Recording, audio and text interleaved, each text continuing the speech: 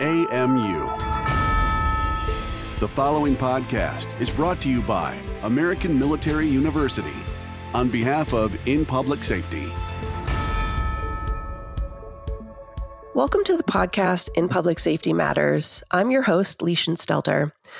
On today's episode, we'll focus on the role forensic science plays in criminal investigations, the incredible advancements in technology over the last few years, as well as the limitations and ongoing challenges in this field. We'll be discussing the capabilities and application of forensic science in the context of the high-profile serial murder conviction of Wayne Williams. Williams is serving life imprisonment for killing 2 adult men, but he is also believed to be responsible for at least 23 of the 30 murders of young Black boys in the 1980s, which is often referred to as the Atlanta child murders. Williams was found guilty based partially on fiber evidence, which is where we'll be focusing our discussion today. To talk more about this, I'm joined by Dr. John Hager, who is a faculty member of criminal justice at American Military University. During the first year of his career, he was an autopsy technician at the Mayo Clinic in Rochester, Minnesota. After that, he spent 16 years as a death investigator specializing in forensic science for the Fulton County Medical Examiner's Office in Atlanta, Georgia. He has been teaching criminal justice and forensic science since 2004. John, thank you so much for joining me today, and welcome to the podcast. Thanks for having me. So let's start our conversation today by providing a little more background about the Atlanta child murders.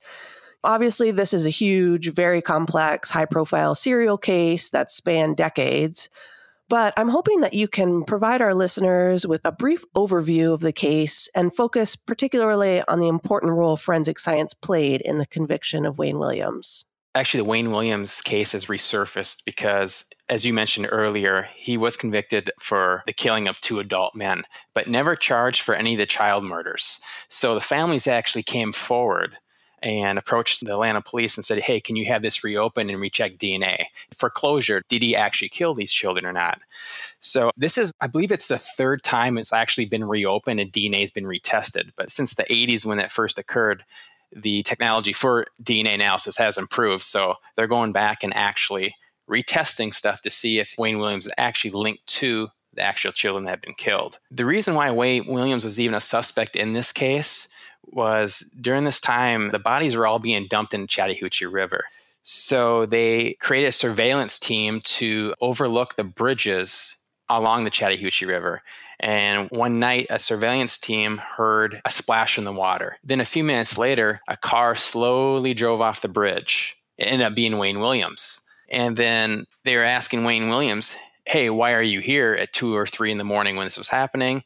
Well, his story that he provided the police didn't make sense. But I guess that established probable cause for a search warrant for his house. Well, a couple days later, an adult male actually surfaced from the Chattahoochee River, from the same area in which they heard that splash. And the 2 adult males one was Nathaniel Cater, and the other guy was Jimmy Ray Payne. And during the autopsies, they discovered on the bodies and on the clothing of these carpet fibers. And that became the primary evidence for his conviction for the murders of the 2 adults. In addition, there was a dog hair and eyewitness testimony. Those are the 3 primary, but the thing they focused on the most was the green fibers. And there's the FBI Law Enforcement Bulletin of May in 1984 that's actually posted online. And they go in great detail of the due diligence the police did to try to locate where these fibers possibly originated from. And so when it comes to trace evidence in cases like this, there's 4 primary types of trace evidence. It's going to be hairs, fibers, glass, and paint. And trace evidence is evidence that's not readily visible to the naked eye. So it takes some form of enhancement to see it. It could be something as little as a flashlight, some type of alternative light source, or it could be just microscopic. So they examined these carpet fibers, and they had an unusual cross-section. So the police were searching all these different carpet manufacturers and figure out who would create this type of carpet. So they went through all these different companies trying to figure out who created them. They found out that this particular carpet fiber was manufactured between 1967 and 1974. And those type of carpet fibers were used primarily in commercial buildings and in apartments. And the other trick about it is that how many times are these carpets actually replaced? So they could have been replaced multiple times. Another thing is that they did extensive investigation on which companies may have created these carpet fibers or manufactured them. And so a lot of these companies that they were looking for actually don't even longer exist. So the primary question at the trial was, how many other houses had the same carpet? Is that something they can actually determine or not?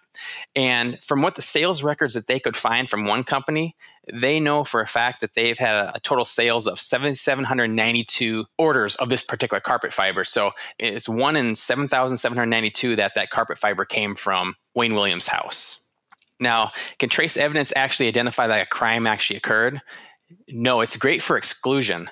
Two different types of characteristics evidence actually has. It's class and individual characteristics. Class characteristics place something into a particular group, but you don't know exactly the specific origin of where it came from. Individual characteristics have unique characteristics in which you can, without a doubt, say this particular fiber came from this particular house, and we definitely know the origin. It'd be similar to like if someone was wearing like an Old Navy t-shirt. There's millions of those produced every month, but they find an Old Navy t-shirt at a crime scene. Now, that'd be a class characteristic because we can't really narrow it down to what particular Old Navy t-shirt it came from. So when it comes down to fibers, such as with the Wayne Williams case, your trace evidence is great for excluding people, but it's hard for including them. So trace evidence has a lot of class characteristics, very little in individual characteristics.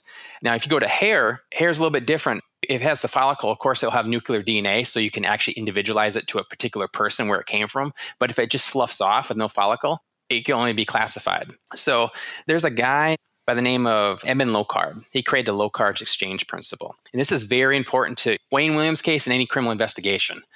Edmund Locard says, whenever two things come into contact, there's going to be a transfer of material. So, for instance, if I gave someone a hug, there's a possibility of transfer of fibers from my shirt to their shirt or clothing. Now, let's say that person goes out and commits a crime, and the fiber from my shirt that ended up on the guy who ended up committing the crime falls off at the scene. Now, just the mere presence of that fiber doesn't necessarily mean I'm guilty of a crime, or even a crime even occurred. Trace evidence is very transient. That means it can be easily altered. It can fall off, be blown off. Just because that presence of that fiber exists doesn't necessarily someone commit a crime. Like for Wayne Williams' case, for example, let's say one of those adult males was in an apartment which had those exact carpet fibers. How are they going to prove it actually came from Wayne Williams' apartment? That's the important thing about trace evidence, is that it can primarily only be classified and not individualized.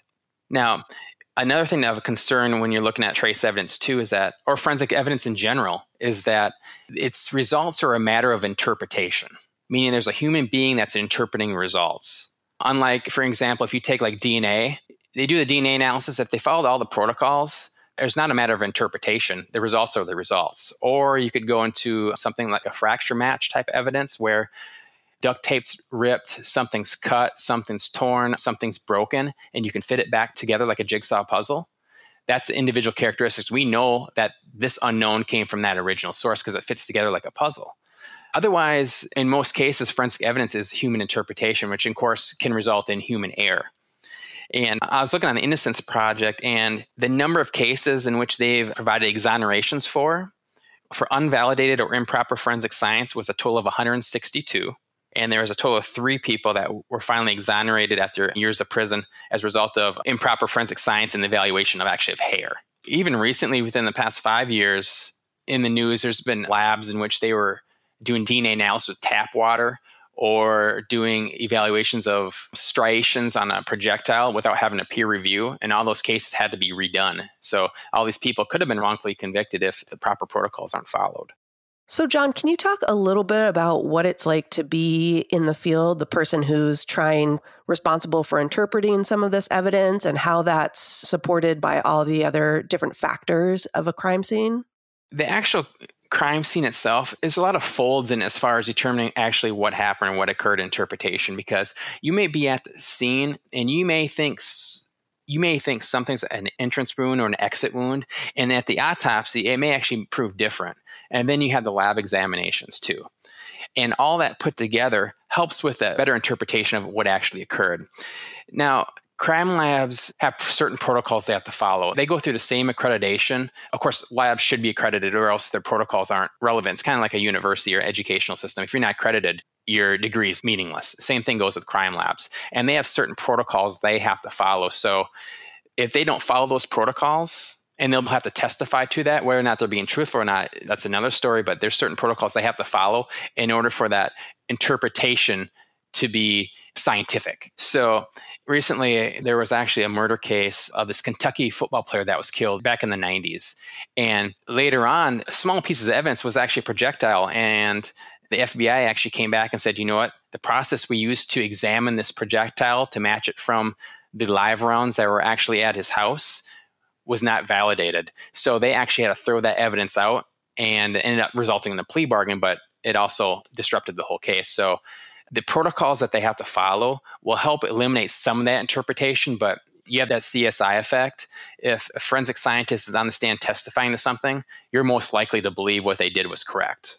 Obviously, these cases are very high profile. The evidence is, especially in the Wayne Williams case, pretty scarce in terms of physical evidence. We'll be right back after this. The public service field offers satisfying ways to make a difference to people and their communities. At American Military University, you'll have the chance to learn great tools and strategies from highly experienced leaders, as well as develop the knowledge to create effective policies. Get the expertise you need to make changes to your community or even the world. Apply now at amuonline.com. Welcome back. When you're evaluating these small pieces of evidence, can you kind of tell our listeners a little bit about what's going through your mind and how, I don't want to say stressful, but how challenging that is just as an individual forensic scientist? The biggest thing with trace evidence is actually contamination or even losing it, because earlier I said it was transient, it can easily be lost. So in some cases, for instance, like Wayne Williams, most likely in those situations, there was some type of physical contact with these people. And so whenever there's crimes such as that, you're always considering DNA evidence that might be underneath the fingernails. There might be trace evidence on the clothing itself. So sometimes you can't, because conditions at a crime scene aren't ideal like it is in an autopsy setting when they're trying to remove trace evidence. So you try to identify it earlier in the scene and maybe get it collected so it does not fall off. One thing about trace evidence, it can help what is being called is associative evidence, meaning that it provides some type of linkage between the perpetrator, victim, and the scene. So being able to identify it is the first thing you want to do, and then leave it for the lab to identify exactly what it is, what type of fiber it is, where could it possibly come from, and then you can use that as far as leads. So some precautions you take actually at scenes are, if you can remove it from the body at the time without getting prior to the autopsy, perfect. And then always in cases of homicides, at least, you always put protective coverings over the hands. So in case trace evidence does fall off the hands, it falls off in the bag. Same goes to, that's the same purpose for why you want to put a body in a body bag on a white sheet. Because if any of the evidence falls off, it will fall off into the white sheet and it's more visible to the naked eye. Because normally it would not be visible to the naked eye. Those are great tips. That's what I was actually going to ask you next. From a forensic scientist perspective, like what your wish list would be for like every investigator at a crime scene, like here's what I want you to do to not contaminate this scene or to preserve evidence at this scene. Those are all really good tips. Is there anything else that you wish every investigator would do? You know, the thing about it, when you get to a scene, I tell students this all the time, 99% of the scenes are already contaminated. You wouldn't think it would be. Here's why is it contaminated? Because you have a possible witness that could have been there. You could have a passerby that could help maybe do CPR or something. A person who discovered, a family member. You have first responders, the police and fire. The first responders, their mindset isn't to protect transient evidence or trace evidence. They're there to help the people who are injured. So they got contamination there. You have just mere contamination of the vehicles coming to the scene that could be disrupting evidence, and then all the investigative staff after that. So the likelihood of being 100% preserved or pristine is slim to nil, because you have all these different actors that are actually at a scene that could contaminate it at some point. Which kind of goes back to your point when you were talking about this fiber, very small amounts of fiber that was found on the body that they did trace back to Wayne Williams' house. I mean, that could have come from a lot of different sources. It was obviously a jury found that was unlikely, but as you mentioned, crime scenes are highly contaminated and you really need many different pieces of evidence to paint that full picture of what happened and who might have been responsible for it. It's really interesting. The first step is actually just to look for trace evidence. Sometimes that's just overlooked because they may think it's just meaningless. Oh, this is a small piece that, whatever. Same thing with blood spattering.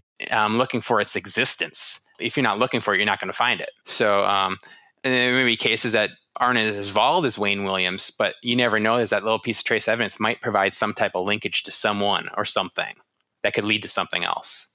So, John, can you talk a little bit about some of the information you want to convey to students who are interested in becoming investigators about some of the things they should really be looking for at crime scenes? Always look up because you never know, there might be evidence actually on the ceiling itself. And the other thing is that the absence of something is just as important as the presence of something. For example, if there's actually a shooting and there's no shell casings, that should be a red flag to say, you know what the possibility is? I highly doubt they went around and picked up the shell casings, so they probably used a revolver. So those are different things, or there's a void. Can be an indicator. There was a shooting and there's some little bit of blood spatter, but there's a void here. It could be an indicator of where the actual person was standing when they shot the person. So the absence of the blood is just as important as the presence of blood. That's really interesting. And it does take a different mindset to think about what's not there. It's not just what are you seeing, it's what are you not seeing. And that's a really interesting mindset, I guess. A lot of our listeners, I think, are investigators. They aren't necessarily familiar with all the details of forensic science. And I was wondering, is there communication between the forensic folks who evaluate data or evidence rather, and the investigators themselves? Because what I'm hoping that maybe you can shed some light on how to improve that communication if it doesn't exist as much as you think it should. Each crime lab, of course, the primary crime lab I worked with was the state, and these crime labs, they have published certain protocols of how evidence is supposed to be collected, preserved, and submitted. And you have to follow that protocol, because what will happen is if they don't follow that particular protocol, they'll analyze it, but then they may have to put in their notes that, hey, this biological evidence is put in a plastic bag. You don't put biological evidence in plastic bags. So otherwise, are the results valid? You're going to question that because it wasn't preserved correctly. So law enforcement agencies have protocols they have to follow in order to submit to the state crime lab. There's the protocols they have to follow. Otherwise, any analysis at the crime lab, anything they do, really won't be valid because it was initially collected and preserved incorrectly. So the collection of the evidence at the initial scene can make or break the case if it's not collected and preserved properly the way it should be, in a condition in which it can be examined by a forensic scientist. That's interesting because it takes both the investigators and the forensic scientists kind of working together, even if they're not working side by side. Obviously, they're all contributing information to the same eventual cause. And the other thing too, when you go from police department to police department, they each have their own different protocols too. So there isn't really a standard. Like for instance, as a death investigator, you go to every different county has different standards. And what makes it difficult in death investigation, this has been an ongoing conversation all the time. Death investigations, there's no standards. So it varies from every jurisdiction to jurisdiction of what certain protocols are. So that makes it interesting too.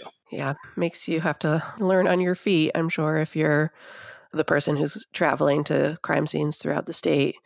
John, I wanted to see, is there anything else that we didn't really cover today that you wanted to share with our audience about forensic science and some of your experiences? Really the important thing is that even though most trace evidence can only be classified into a particular group, you still can't deny its value. It still has value because you never know. You may come across trace evidence or hair or something that actually might add value to the case. So I wouldn't totally disregard trace evidence, even though it's primarily only classified, but it can provide support to other existing evidence for a particular case.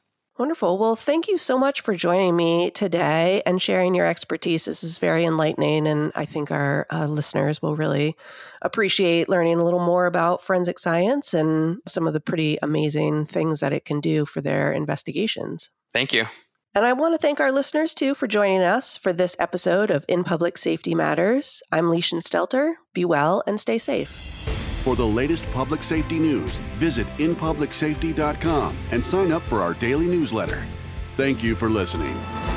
AMU, American Military University.